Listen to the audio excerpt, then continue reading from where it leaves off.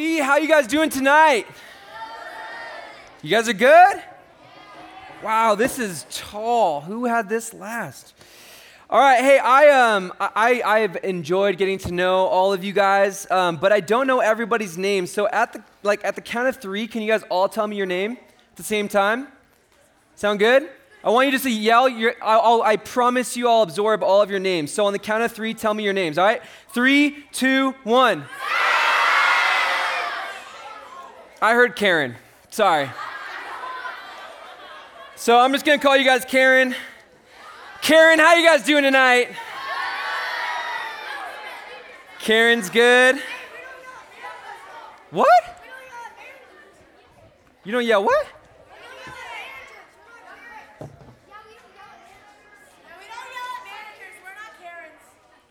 Oh my gosh. I don't know, you might. Hey, how many of you guys like night games last night? You guys like the night game? It reminded me of this time when I was a youth pastor. This was like 4 years ago. And we were doing like the counselor hunt thing. We were at a camp.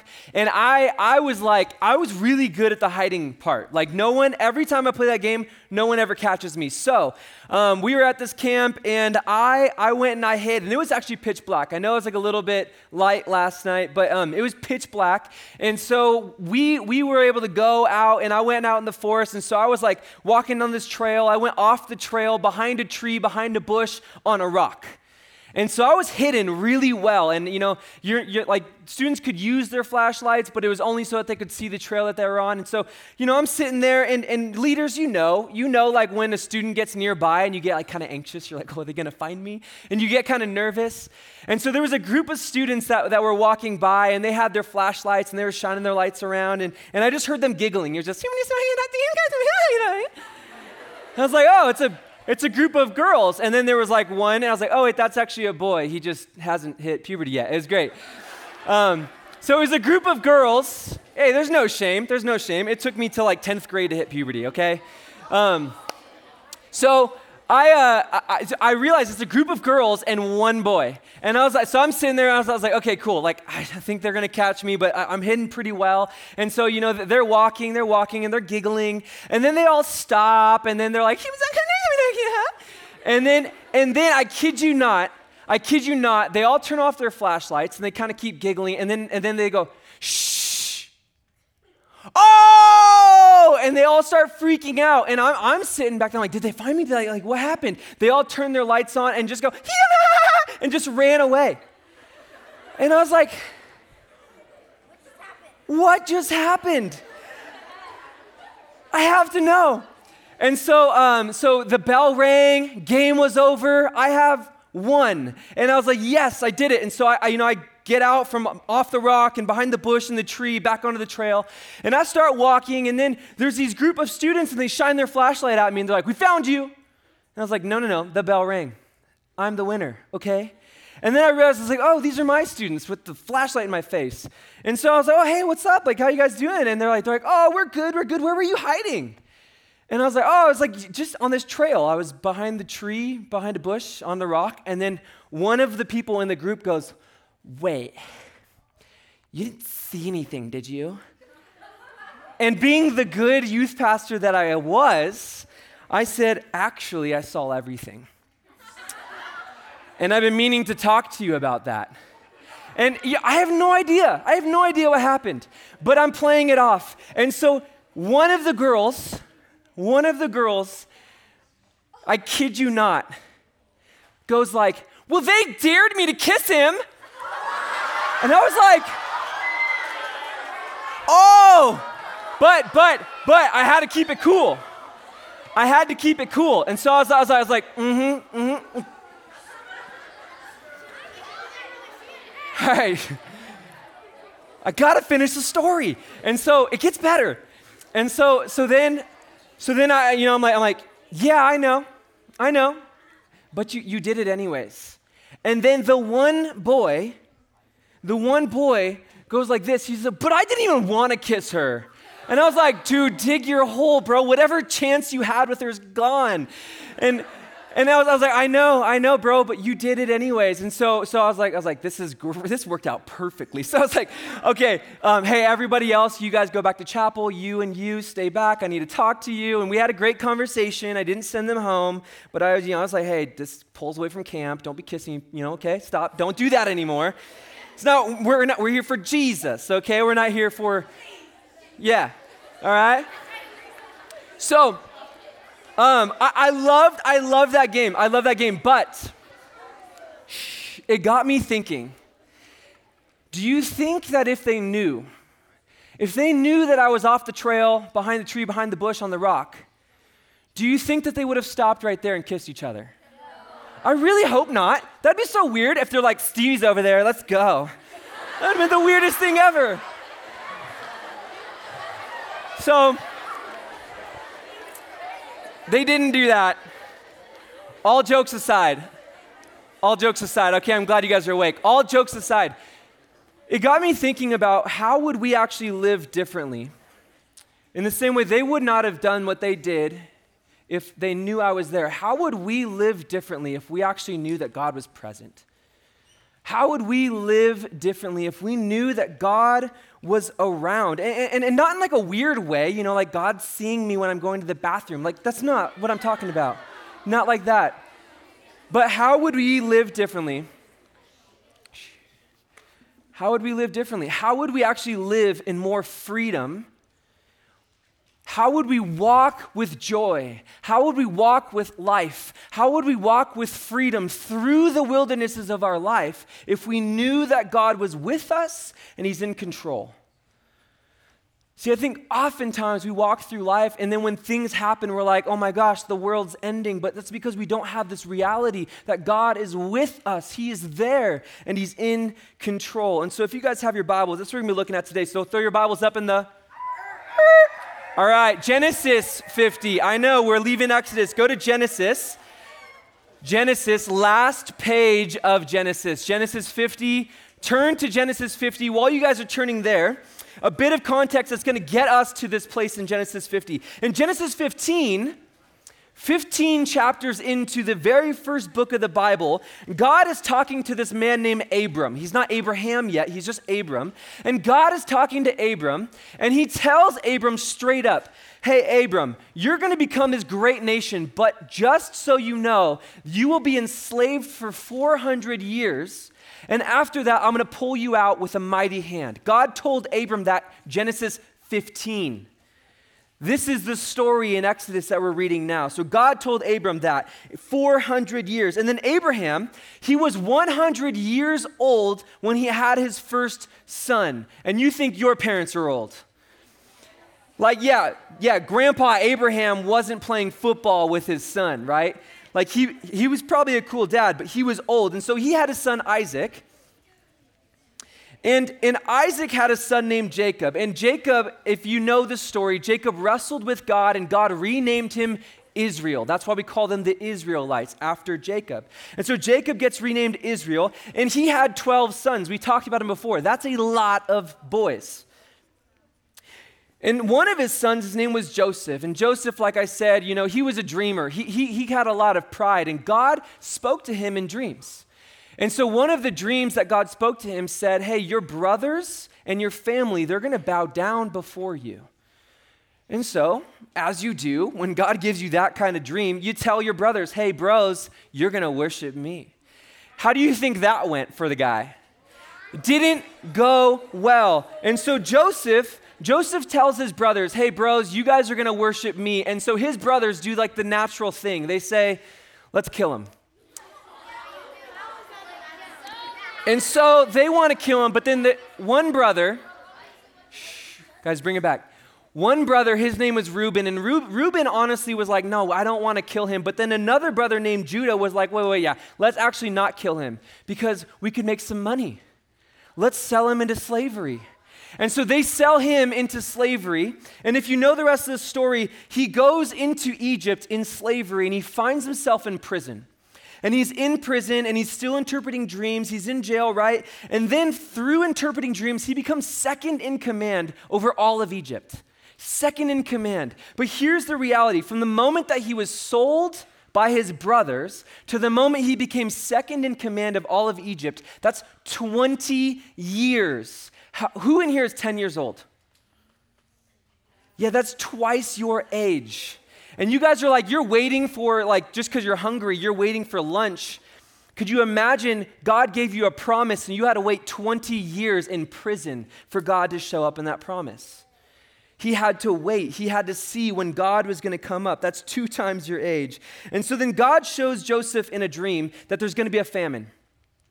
God shows Joseph this, and he says, hey, in 7 years, there's going to be a famine, and so you should start collecting grain, start saving it. And so sure enough, as God said, because as God says, so happens, because God is in control, and he knows what's going to happen, there was a famine. And it was so great that all of these nations started coming to Egypt because they heard that Egypt had a bunch of grain. And Joseph is starting to sell the grain to all of these other nations, and guess who shows up to buy grain? His brothers. But they don't recognize him because they think that Joseph is toast, right? They think Joseph is dead. They're like, they sold him. They thought he was a goner. And so Joseph sells them grain, and then eventually he said, hey guys, I'm actually your brothers, jerks, but it's okay. I forgive you. He gives them food. He gives them land. He moves the entire family into Egypt. And you're like, yay, family reunion. It's awesome. You sold me into slavery. And so now they're all in Egypt, and then this is how the story goes. Everything that we find right now, it's all because of this moment. So Genesis 50, verses 15 through 21.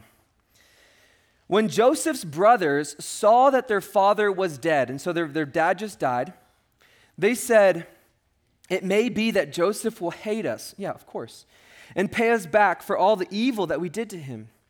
So they sent a message to Joseph saying, your father gave this command before he died. Say to Joseph, please forgive the transgressions of your brothers and their sin, because they did evil to you. And now please forgive them, forgive the transgression of the servants of the God of your father.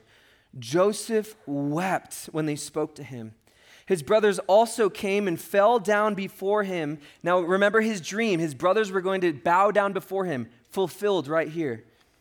They bowed down before him and said, behold, we are your servants. But Joseph said to them, do not fear, for am I in the place of God? And this is it right here. As for you, you meant evil against me, but God meant it for good, to bring it about that many people should be kept alive as they are today. So do not fear. I will provide for you and your little ones. Thus he comforted them and spoke kindly to them. Joseph is the man. I mean, do you think that you could be at the place where you could say, hey, it's okay. I know that you were evil. I know that you meant evil against me, but I see how God was working things out, so I trust God. You meant evil against me, but God meant it for good. And we know how the rest of the story goes. Israel grows. Phinehas Rowe becomes the new Pharaoh. He kills babies. He enslaves them. And then God brings justice in the 9 plagues, the Passover, and then they're off into the wilderness and freedom. Exodus 12, verse 40 says the time that the people of Israel lived in Egypt was, guess how many years? 430. 400 years. What did God say all the way back in Genesis 15 to Abram? Hey, you have your nation's going to be in Egypt for 400 years. And then it was close to 700 years. Like this whole time span, when he raised Abram up and then till Moses came, 700 years. Could you imagine the waiting? Could you imagine being one of the people that were in slavery in Egypt and you died and you never got to see the promise of God fulfilled? See, there are things in God's master plan that are so much bigger than our small lifetime. And I think sometimes we get so caught up in our little lifetime that we don't realize God has a master, mega plan that he's unfolding. God isn't surprised by anything. I think you need to hear that. When you sin, when you mess up, when something happens, God isn't surprised, right? He's not caught off guard. He's like, whoa, I didn't see that coming. We have a God who knows. He's not caught off guard. He is in control. And you might have things in your life that you look around and you're like, no, there's no way God could do something good with that.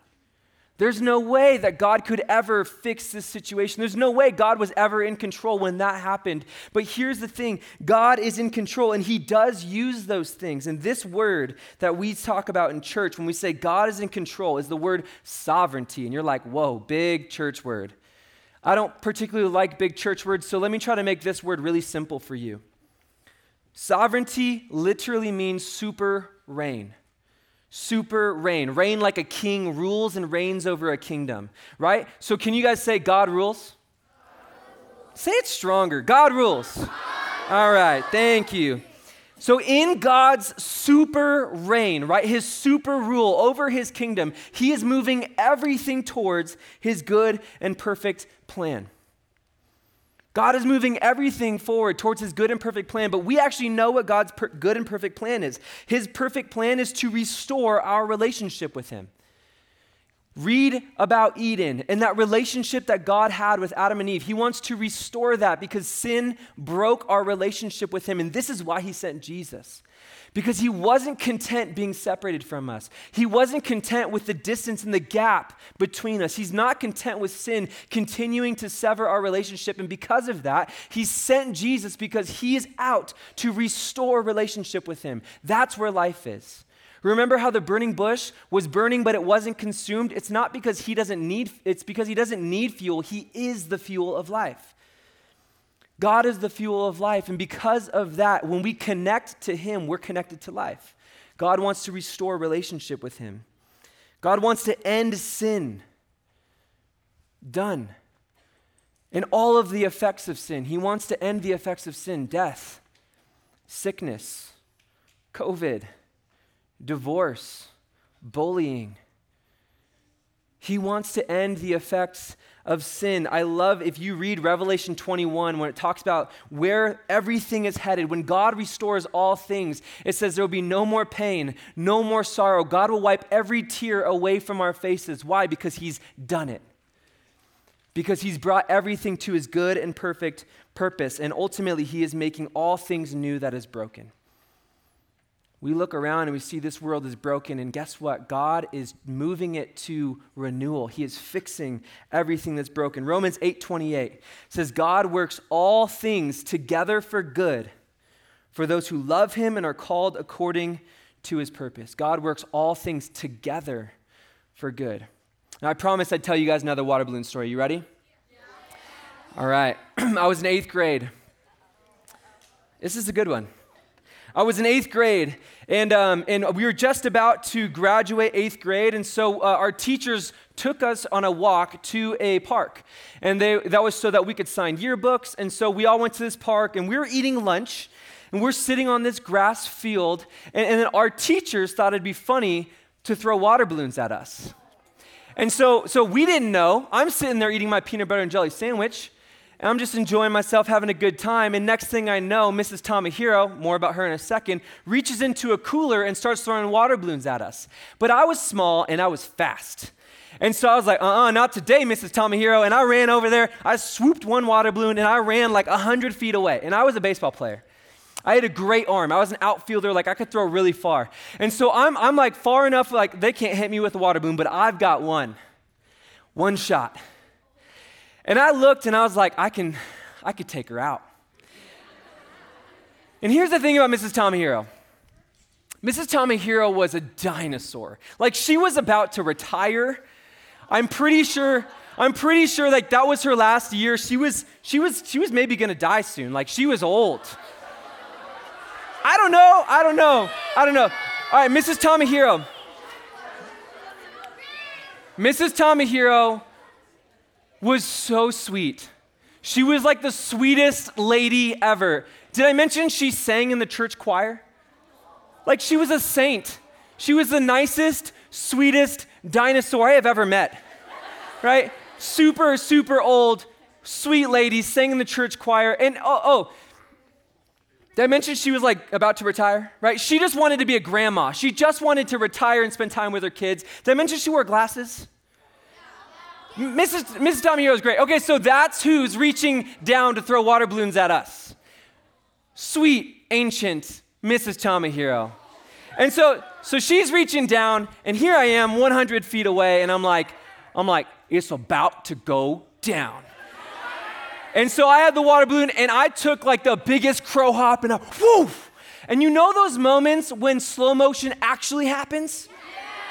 Yeah, that's what happened. And so I watched this water balloon, and I'm like, oh, it's gonna get her, it's gonna get her. And it's just boom, boom, boom, boom, boom, boom. And I'm like, it's gonna get her. I'm so excited. And then Miss Sweet, she's so old. And she was so nice. Church choir. And so she had glasses. And so she reaches down and she turns around, bop, in the face. I killed her.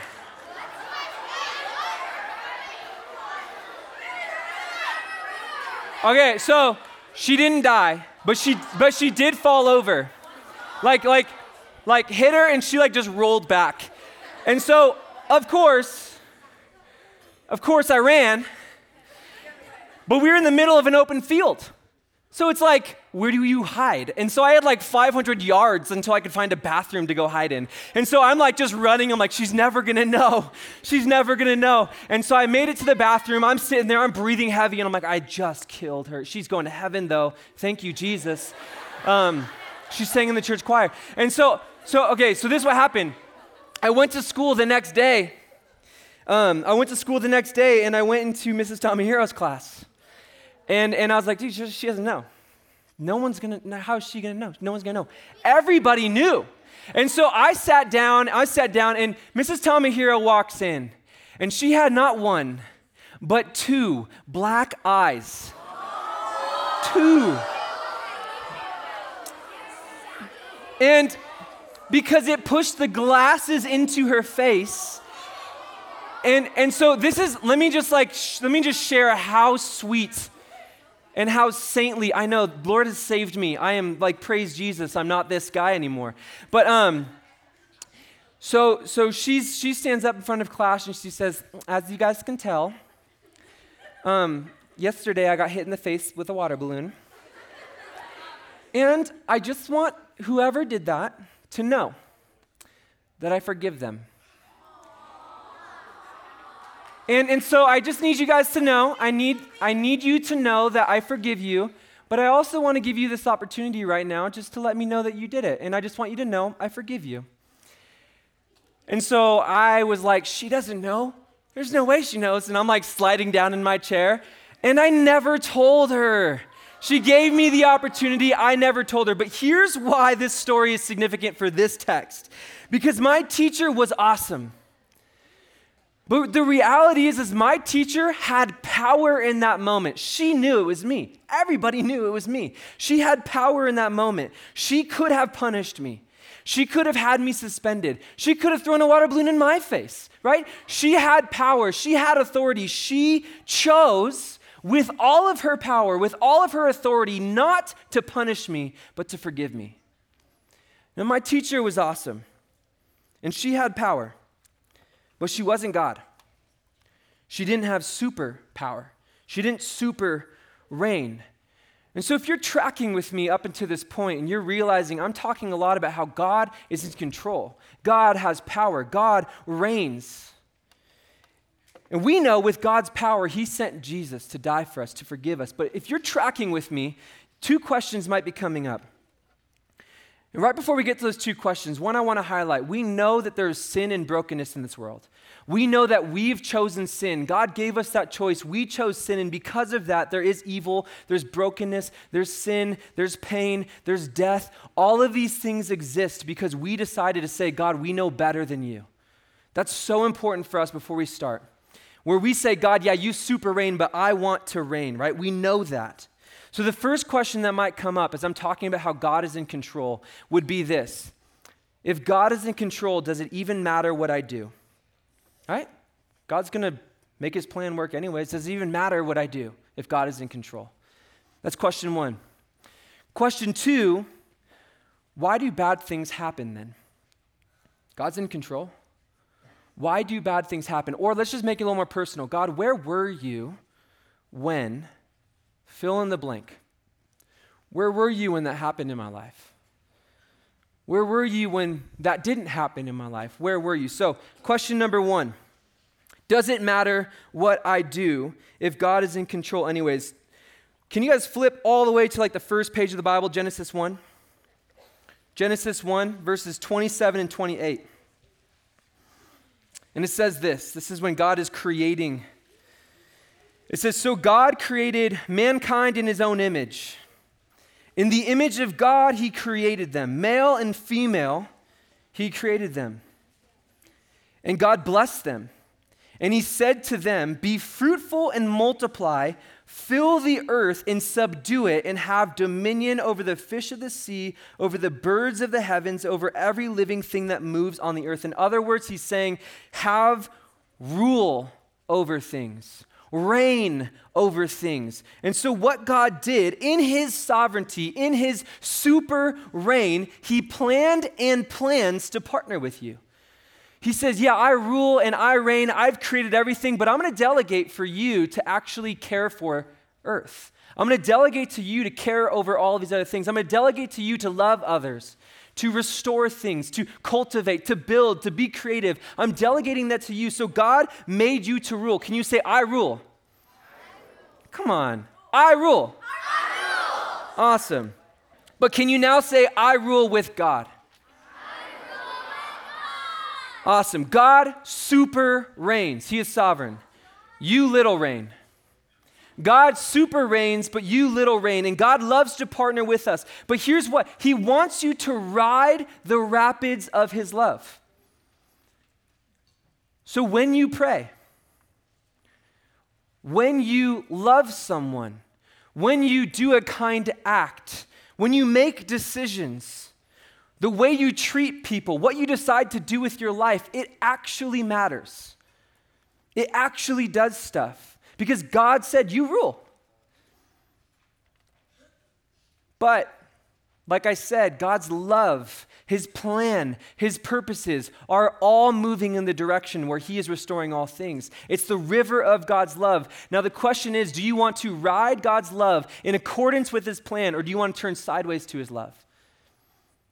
And when we turn sideways to God's love, when we try to say, hey, God, I know that you called me to rule and reign, but I really want to super reign, you turn sideways to God's love, we experience his love as opposition and wrath. So why do bad things happen? Well, one, we live in a sinful world. We live in a world that's broken. And another thing is because God has given us power to rule and to reign. But here's the thing. We mess up, but we can never mess up God's plan. I will mess up. I'll mess up after this. I might even mess up during this, but the reality is I cannot mess up God's plan. God's plans and purposes don't change. He is consistent. He says, I am, yesterday, today, and tomorrow. So the question is, how will you decide to ride God's rapids? Question number 2 that comes up. Why do bad things happen? Or, God, where were you when? Where were you when? So I'm going to share a little bit about my story real quick. Is it cool if I just sit down for a second? Cool. So as you guys know, I shared a little bit about my story. I am the youngest of 4 boys. We grew up going to church up until I was about 7 years old. I literally don't remember anything about Jesus before I was 7. Because we all went to travel baseball, travel soccer, and so we just got really busy. We go to church on Christmas and Easter. So in my head, because my family said that they were Christian, I was like, oh, I'm a Christian. But I didn't have a relationship with Jesus. As you can tell through my stories, I didn't follow him very closely.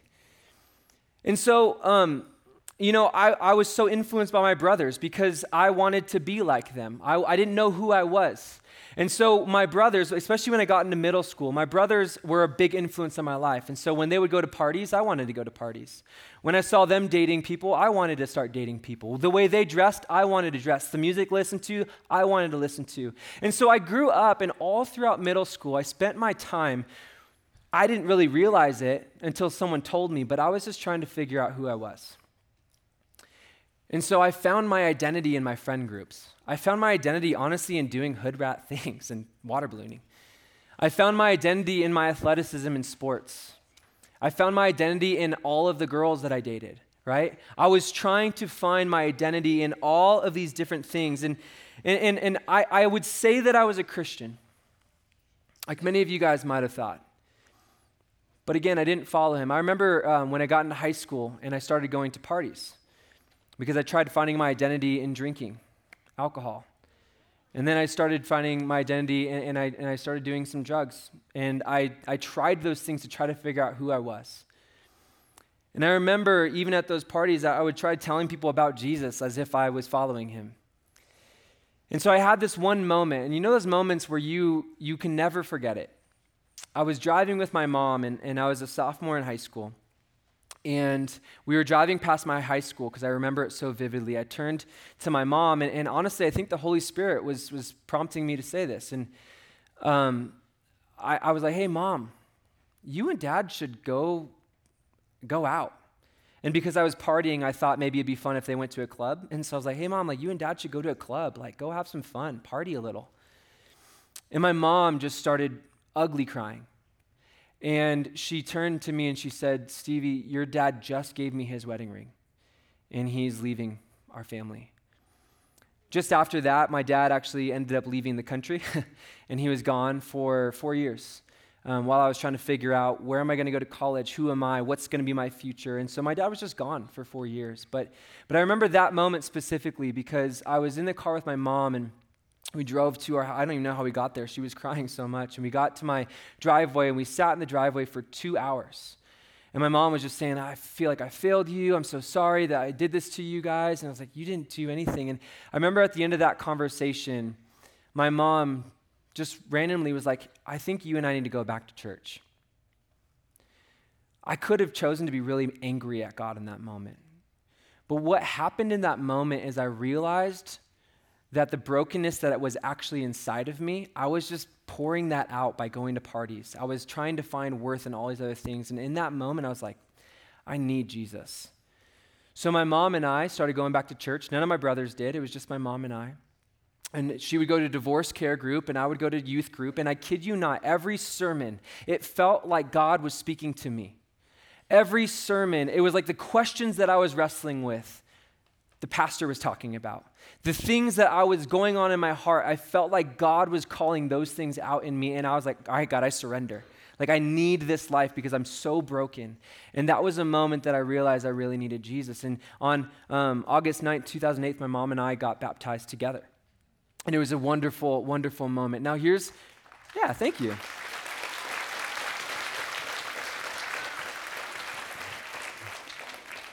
Here's the reason why I share that story. Because I know statistically, there's actually probably half the room can resonate with that story. That stinks. I'm sorry. That's not God's plan. Or that's not how he designed it to be. And I know that some of you guys have stories way more devastating than that. And some of you guys might be like, man, my story's not that crazy. No, your story's real. You have real pain in your life. I don't know. I couldn't tell you all of the reasons why God allowed my parents to get a divorce. I couldn't tell you all of the things that came from that, but what I could tell you is that I sit up here on this stage because of that moment. I sit up here because through that divorce, God called me, and I started following him. And I stand up here and I get to tell you about his love because of a moment of brokenness that God decided to redeem in his sovereignty. That's the type of God that we serve. Now it hurts. It still hurts. My family's still broken. I'm working on this relationship with my dad. It's still not perfect. I've forgiven him for sure. But the reality is things happen and there's pain, and you're not always going to know the why. Sometimes you will. Like, I know the why of my parents' divorce. At least one of them is that I got saved, and I thank God every day for that. The greatest moment of pain in my life became the greatest blessing in my life. So there's a story in the Gospel of John 11, and I want to read that to you real quick. John 11, 32 through 37. Now, Jesus had these friends, Lazarus, Mary, and Martha, because Jesus was actually a really friendly guy. And so he made friends, and he had these friends, but one of his friends, Lazarus, got sick. And so as he was traveling to come and see sick Lazarus, Lazarus ended up dying. And it says this, "Now when Mary, was Lazarus' sister, came to where Jesus was and saw him, she fell at his feet, saying to him, 'Lord, if you would have been here, my brother would not have died.'" Man, I've said that before. God, if you were there, my parents wouldn't have gotten a divorce. God, if you were there, that sickness wouldn't have ended like that. God, if you were there, this wouldn't have happened. And so I love how real she is to the Lord.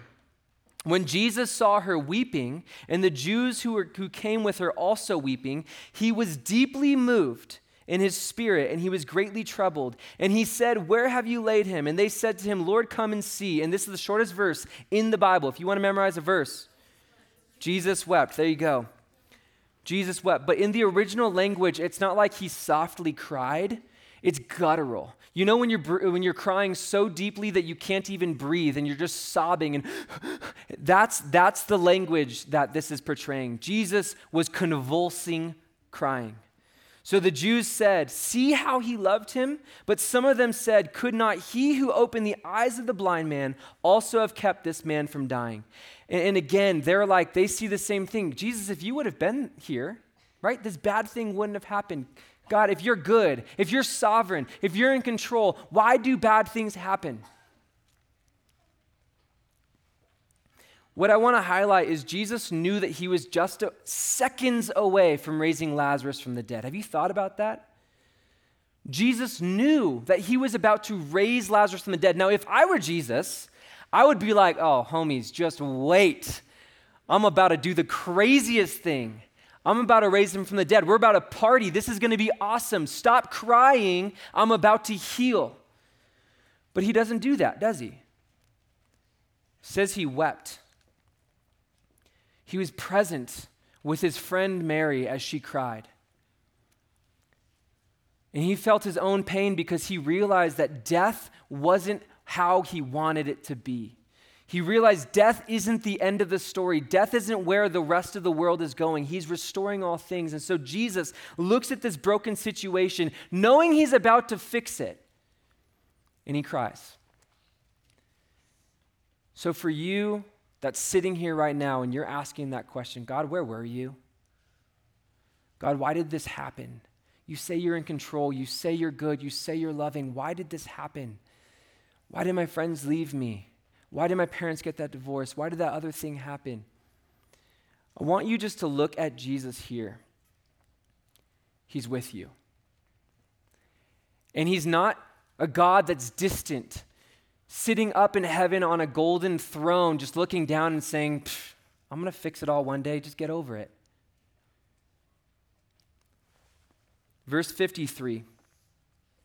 It says, "So from that day on, they made plans to put Jesus to death." And you're like, why would they want to kill the guy? Well, what I know about Jesus is he's not a God who's far off, but he's a God who actually saw the brokenness, saw the pain, saw the devastation caused by the sin that we choose, and he let it kill him. We don't have a Savior who looks at us, who's broken when we're in our deepest darkness. He doesn't look at us and say, "Get over it." He looks at it and says, "I'm going to die. I'm going to experience the pain with you. I'm going to weep with you. Oh, and I'm also making all things work together for good, but I'm with you." That's the Jesus that we have. Not everything is good. I want to highlight that. Not everything is good. Divorce isn't good. You read the Bible, it wasn't how God designed it to be. Death isn't good. You read the Bible, God created us not originally to die, but sin has caused all these things. Not everything is good, but notice God works all things together for good. You won't always know the why that happened. God, what's the good that's going to come from this? You might not ever know. Remember the people who were in slavery. They died when they were still in slavery, but God was going to bring them out. You may not ever know why. But Jesus looks at you with tears in his eyes, and he just says, "Will you trust me?" And I believe that's the invitation to us tonight. Jesus, who suffered in our place. Jesus, who looked at the pain and brokenness that you experienced and said, I'm going to let that kill me because I'm working all things together for good, looks at you and with wet eyes just asks you, will you trust me? I'm working things together for good. I'm good and I love you. And so, guys, there's a word in Scripture that we talk about, and it's just the word repentance. And what that word literally means is when you turn from going towards your little reign and you turn and say, God, I'm going to run towards your super reign. And so I want to ask some of you guys tonight, because the reality is you might have been harboring anger towards God because you're like, God, you let this happen. You made this happen. God, where were you when? And you've been harboring this anger. And tonight, God wants to call you to say, will you trust me? Will you stop trying to run your own life and run in your own direction, and will you turn and trust me? And so would you guys close your eyes and pray with me? And if that's you and you just realize that you just want to turn, you want to say, God, I trust you. I'm actually okay if I don't know the answer, but I trust you. If that's you, would you just pray in your heart with me and just say, God, I release control to you. God, I trust you.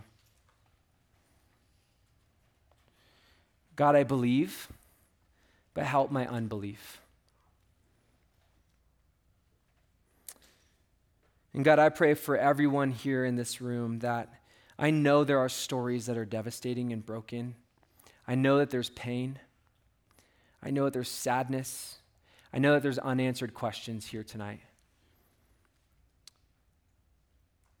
But God, as we see in Jesus, you didn't just cross your arms and say, get over it. You got in it with us. And so, Jesus, we ask that you would just make your presence so known to us that as we go through the wilderness and the difficulties of life, that we would not experience the lack of your presence, but we would know that you are with us. And God, would you fill our trust up to trust you, that you are in control and that you're working all things together for the good, and you're moving everything to your good end. We love you. We pray this in Jesus' name. We all said, amen, amen.